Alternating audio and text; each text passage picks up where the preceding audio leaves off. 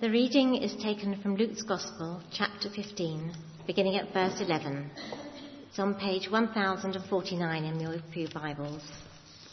The parable of the lost son. Jesus continued, "There was a man who had 2 sons. The younger one said to his father, 'Father, give me my share of the estate.' So he divided his property between them. Not long after that, the younger son got together all he had, set off for a distant country, and there squandered his wealth in wild living. After he had spent everything, there was a severe famine in that whole country, and he began to be in need. So he went and hired himself out to a citizen of that country, who sent him to his fields to feed pigs. He longed to fill his stomach with the pods that the pigs were eating, but no one gave him anything. When he came to his senses, he said, 'How many of my father's hired servants have food to spare, and here I am starving to death? I will set out and go back to my father and say to him, Father, I have sinned against heaven and against you. I am no longer worthy to be called your son. Make me like one of your hired servants.' So he got up and went to his father. But while he was still a long way off, his father saw him and was filled with compassion for him.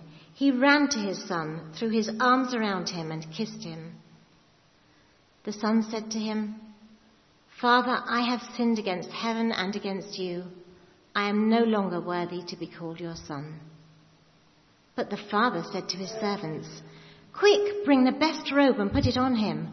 Put a ring on his finger and sandals on his feet. Bring the fattened calf and kill it. Let's have a feast and celebrate. For this son of mine was dead and is alive again. He was lost and is found.' So they began to celebrate. Meanwhile, the older son was in the field. When he came near the house, he heard music and dancing. So he called one of the servants and asked him what was going on.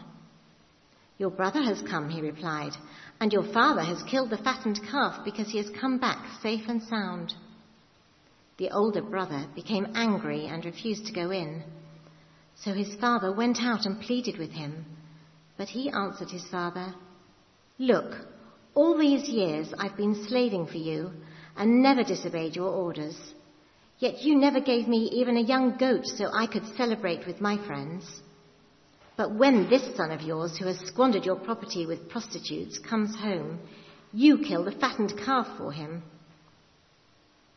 'My son,' the father said, 'you are always with me. Everything I have is yours. But we had to celebrate and be glad, because this brother of yours was dead and is alive again. He was lost and is found.' This is the word of the Lord. Thanks be to God. So my name's Chaz. I'm the Chief Executive of YMCA Downslink Group, and we've been through a few changes over the last couple of years. Some of you might be more familiar with those changes than others, but Downslink Group's a grouping of YMCAs across Sussex and Surrey, which now includes your YMCA in Guildford. So this morning I just want to spend, I thought I'd divide things up into just reflecting a little bit on the reading that we've just heard, and then talking about how that has quite an impact for us as a YMCA in the work that we do. And then we're just going to talk to you a little bit more about some of the work of the YMCA, and Lucy, our chaplain, is going to talk to you about, if you're interested, how you can continue to be involved with our work and support us. So the story of the prodigal son is a universally known and loved story of hope and acceptance. And I've known the story all my life, and it's one of those stories that gives you a really good feel-good factor. It was a few years ago that I came across this book. Some of you might have read it. It's a book called The Return of the Prodigal Son by Henry Nouwen. The story changed me a little bit when I read the book. It was one of those moments in our sort of my spiritual journey and understanding of my faith that had quite a profound effect on me. As I was reading the book, I saw the story in a different light, and I saw not just the part of the book which is great and full of hope, but also I recognise the other characters in the story, especially the older son, and I recognise quite often my own actions were more similar to the older son than they necessarily were to the prodigal son. There was part of me that had to die when I was in just a sense of pain in that. And what I'll touch on when I'm talking about the story is I had to learn to see the Father, to see God in that loving way that the story describes, because we can't really love others unless we feel loved ourselves. So I'm hoping Mike can bring up a picture now.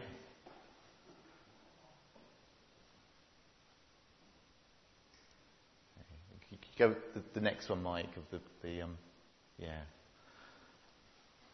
When Henry Nouwen wrote the book, he was influenced by Rembrandt's picture. He spent weeks in the Hermitage in St. Petersburg in Russia just looking at this picture and found a deep sense of revelation through it. And it is an amazing picture, and I'm going to use that as I sort of try and reflect on the story. I'm going to look at each of the main characters, and Rembrandt's painted it in a way with the three main characters, the younger son, the father, and the older son being in the forefront of the picture. The story of the younger son is that story of being lost. So in Paul's Gospel it talks about he squandered his money on a life of debauchery. I just want to sort of start by saying I sometimes think as in the modern Christian church that we've lost sight of the importance and the profound nature of being lost and found, and we've taken the term the lost and we've attached it to our sort of doctrine of original sin and how we use that to separate ourselves from the rest of the world. And sometimes we're at risk of reducing Christianity to just do a sin management system rather than understanding the deep mystery and importance of being lost and being found. I want to suggest that we are all lost. Sometimes it's not as obvious as the prodigal son. His life of debauchery makes it very easy to see that he was lost and heading in the wrong direction. Most of us find more socially acceptable ways of projecting to the world that everything's good, but actually, deep inside, we have a sense of being lost. I remember reading a book by Viktor Frankl, Jewish psychologist who spent much time in a Nazi concentration camp and managed to survive that. And he wrote a book called Man's Search for Meaning. And in that book, he suggests that actually the most profound thing in our lives that we search for is meaning. And that was very opposite to his peers like Freud, who said our only real instinct was to survive. Or no, Franklin said we were searching for the divine, and that was absolutely intrinsic in all of us. And then there's a moment where the lost son is found. And in Luke's Gospel it says, "Father, I have sinned against heaven and earth, against you. I no longer deserve to be called your son." The prodigal son had to suffer, and it was his suffering, that moment of pain where he realised that he was just heading in the wrong direction. He was in the pigs, and he had to turn, and he had to realise that he had to take that journey back towards his father. So I often find that, probably like many of you, I was baptised in my sort of adult life and made a commitment to Jesus, but I don't think that our salvation is necessarily found in the baptismal tank or in the altar call.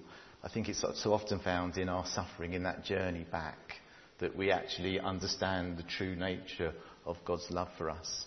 I certainly know, reading this book, that Henry Nouwen was able to describe that in his own experience of being a very successful Christian author, invited to lots of opportunities to speak to large amounts of people. But his life changed, and he had to move away from that life, and he became a director of a small community of people with learning disabilities.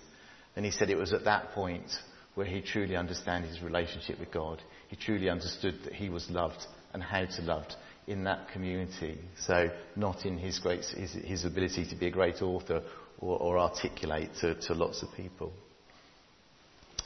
What's really interesting about the picture, it's not so clear here, but a lot of commentators have spent a lot of time looking at how Rembrandt painted the head of the prodigal son. And actually, Lot will say that actually it has a fetal, a sort of newborn kind of feature in it, if you look closely. And is that Rembrandt trying to again describe this idea that actually that journey to the Father is one of rebirth, one that you need to die to be reborn in. And I was driving up to this morning, and it's that time of year, isn't it, where everything is so green, and you only have to go back a month, and the trees were bare, and nature seems to show, God's creation seems to show that it's a natural cycle of death and renewal. I love the way that even science is now telling us that actually everything is a cycle of death and renewal, that stars have to die for new stars to be born, and actually our universe is continually expanding. I think there's something really profound about God's pattern of death or renewal, or being lost and then being found. Jesus talks about it a lot in the Gospels. We hear about that the wheat must drop to the ground for new life to come. The one that really interests me is he talks to Nicodemus. I love Nicodemus. I get that sense that he was a Pharisee that just wanted to find a way of connecting with Jesus, and he wanted to somehow legitimise Jesus, to make it all okay. And he comes to Jesus. He says he comes to Jesus in the middle of the night, and he asks Jesus about his kingdom. And Jesus goes to Nicodemus that he has to be reborn. And there's poor old Nicodemus trying to work out the biology of being reborn. And you go on maybe a year, a few more months in the gospel account, and there's Nicodemus alongside Christ at the point where he's holding his cross. And then when Christ is being buried, Nicodemus is there as part of the group of people. I wonder if it's at that point that Nicodemus really understood what Jesus was saying when he was saying that he would have to be reborn. But this is a story of two sons, not just one son, and both sons are lost. So the older son exclaims to the father in his sort of frustration and anger, "All these years I have slaved for you and never once disobeyed your orders." I wonder if the older son's lostness is greater than even the younger son's, and I wonder if we sometimes can recognise that in ourselves. The older son was full of pride, self-justification, his personal rightness with his father, what he should inherit. So I read a lot by a Franciscan priest called Richard Rohr. I don't know if some of you have heard of him, and I remember him saying once in one of his books that the biggest evil is when man wraps God around his own agenda. I think we see this in the obviously in our times in groups like the Islamic State who claim that they're doing God's will. But are we all at risk of, not at that extreme, but moving in that direction? Can religion turn us into the older son at times? I sometimes think that religion tends to separate us from the rest of the world, and we can easily find ourselves judging and justifying ourselves. Do we retreat in our churches into groups where we find a nice set of commonality and we separate ourselves from the world? Again, I think that might reflect the older son's journey. My own story, I feel, has a lot of that in it. I love those moments where I feel the moment of being the prodigal, when we just have those epiphanies of being loved by God and drawn towards Him. But how often is our daily struggle more around the older son, how we show that love back to the rest of the world? And then so the father answers the older son, "My son, you are with me always, and all I have is yours." I always wonder about what happened to the older son. Did he surrender that pride, his anger? Did he accept the father's love so that he could actually love his brother? We don't know. Gandhi famously said that all men are brothers and that we are all interconnected. That the divine love connects us all, so that we're not separate, that actually we are joined, and that can be difficult. That means that we have to love those that we find hard to love. Can we surrender to the Father's love so that we can show the Father's love to others? So I just want to talk a little bit about the Father in the story and the sort of idea of loving the lost. So Luke's account says, while he was far off, his father saw him and was moved by pity. He ran to the boy, clasped him and kissed him. That's just that beautiful moment, that profound moment in the story where the father sees the son in the distance and is dashing off, not thinking at all about the actions of the son in the first instance. So I love the way Rembrandt has painted the father in this picture. Apparently this was one of the last pictures that Rembrandt painted before he died. And I don't know how much you know, but Rembrandt's life was marked by suffering. He outlived his wife and his 3 children, so he knew what pain was. I think Rembrandt's painted the picture of the father as someone who has suffered. I think there's obviously, if you look at, especially if you get a better picture, a closer picture than that, he's a picture of a person that's suffered. Really interestingly, when you look closely at the picture, you can tell that Rembrandt has painted the father so he's blind. And that's really clear when you get a closer look, that there's a frailty in the father. It's not a statue of a great leader, but of someone who has suffered. Someone who is able to show that compassion and that love. Again, another really interesting feature of the picture that Rembrandt painted was, if you look closely at the father's hands, one is masculine and one is feminine. Again, it's trying to show, I think Rembrandt's trying to show the paternal and maternal love of the father. It's a divine love, a compassionate love. Nouwen says in his book, how much would he have liked to have pulled them back from his fatherly authority and hold them close to him so they would not get hurt. But his love is too great to do any of that. It cannot force, constrain, pull or push. It offers the freedom to reject the love or to love in return. It is precisely the immensity of the divine love that is the source of the divine suffering. God, creator of heaven and earth, has chosen first and foremost the Father. I think my daily struggle is to know the Father's heart. I so often slip into seeing God as that judgmental Father looking at what I've done wrong. And then I wonder why I struggle to show the love to others that this story guides us towards. Maybe it's because I can only show that love if I believe that I am actually loved. I can't give what I haven't got. So I want to just quickly now move to a modern version of the prodigal son. So I don't know if, Mike, you could just bring up the next picture. Probably a very recognisable picture. I think it illustrates the work of the YMCA and just through that image, the young people that we work with. Again, coming back to a part of the Gospel reading, while he was far off, his father saw him and was moved by pity. He ran to the boy, clasped him and kissed him. I wouldn't say that our young people that we work with are always easy to love, and it's not necessarily a natural thing to run towards them and want to hold them. But sometimes we need to think of the journey that they've been on. So many of the young people that the YMCA will work with have never known love. They've only known fear, rejection, violence, disappointment. They haven't had a stable family life. They haven't fitted in at school, and school hasn't fitted in for them. They find themselves in conflict with authorities, and ultimately they find themselves on the margins of our society. We find these young people in our hostels, homeless, either because their family relationships have broken down, or that actually they've never had a family and they've come through our national care system and end up with us in our hostels.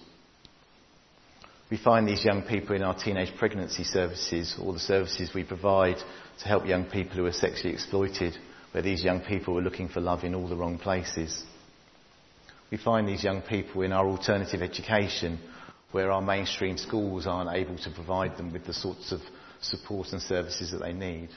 And we see them damaged, and the anxiety and the fear and the disappointment as we provide community counselling for these young people. I have Rembrandt's picture on my wall in my office, and it's to remind me of the Father's heart, and it's to remind me that the YMCA exists to try and show that love that the Father shows, and that is core to our mission.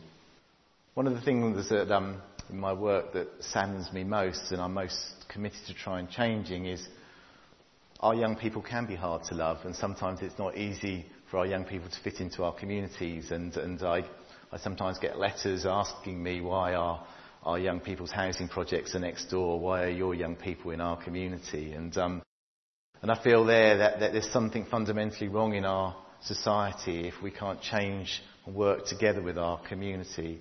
I feel that those moments are more reflective of the older son's heart, really. So the key part of our mission is to help young people belong in their local communities, to be able to contribute meaningfully in their local communities, and ultimately to be able to thrive in those communities. And to do that, we need to work alongside our communities and find out ways that you can continue to join us and help us, so that actually young people can see that they are loved and valued by their community, not pushed to the fringes. It's a little bit about our sort of vision, and then Lucy's going to come and just talk a little bit how you can get involved. So this is our vision statement. We start with the Christian foundation of our organisation. That's really important to us, that actually we are here to show from that Christian tradition the Father's heart in our work. We have a more modern way of understanding the YMCA. Obviously, it was our 172nd birthday last week, and we were founded as the Young Man's Christian Association. I think all great institutions learn to evolve and adapt to the societies in which they work. So I don't think Young Man's Christian Association would be relevant for all the young people we work with, and not to all the staff that work and support us. So we understand our organisation as a youth-minded community approach organisation. Our focus is on young lives, and we're keen to work with our communities to make sure that young people can belong, contribute and thrive in those communities. And if we get that vision right, we believe that we can transform young lives. So I think this is probably a good time for Lucy just to come up, who's our chaplain, and just talk a bit about how communities can get involved and support us in that work. Are we going to... Well, thank you very much for inviting us here today. Thank you for the support you have provided as a church. Thank you, Mike. I didn't know how long that support had been going on.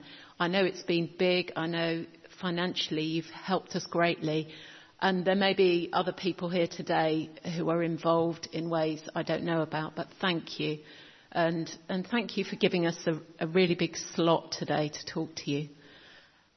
There's a leaflet that's on some of the pews, and it's also on the table at the back if you haven't got one. And it's a little bit about what we do and about how you can get involved if you want to get involved. I'll just highlight 2 or 3 things from it.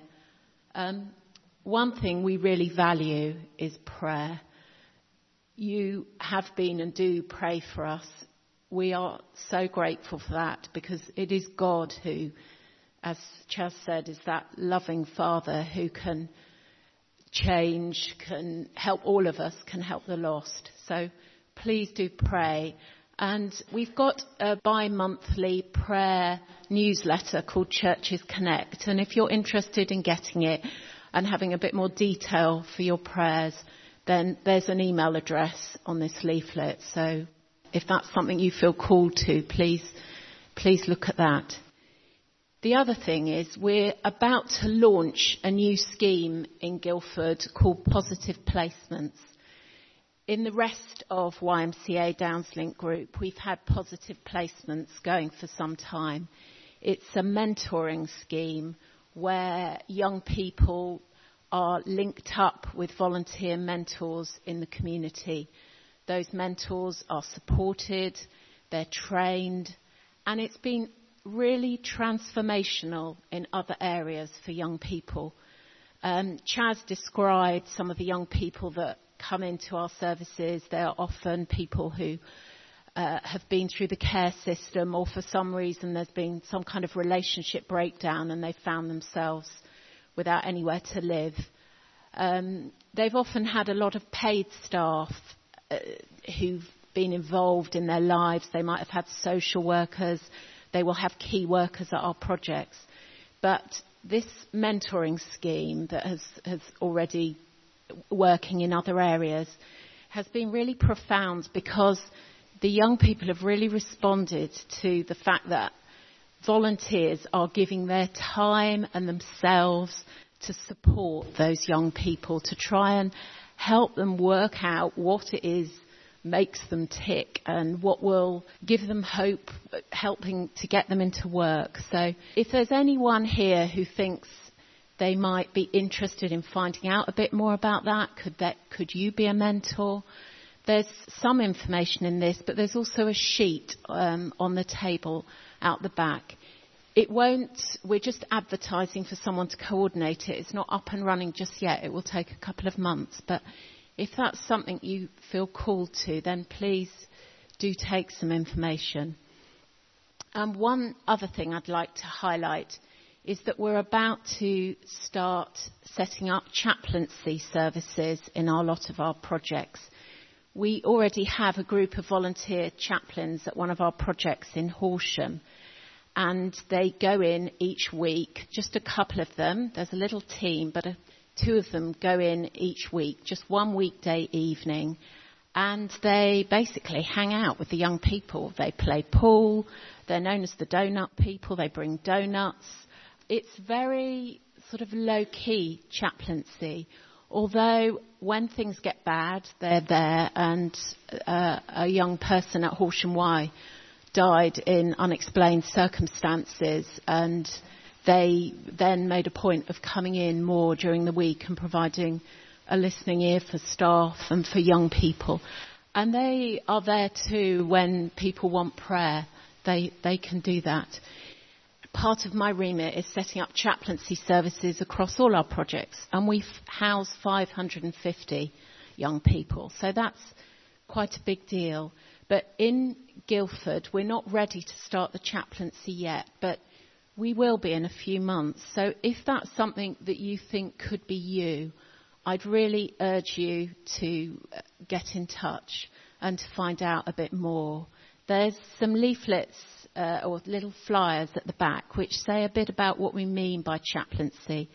And I think sometimes the word chaplain can put people off, and you can think, oh, I have to be really holy to be a chaplain. You don't. You have to be ordinary, kind, compassionate, and commit to pray as well, ideally before and after you come in. But we're looking for ordinary people.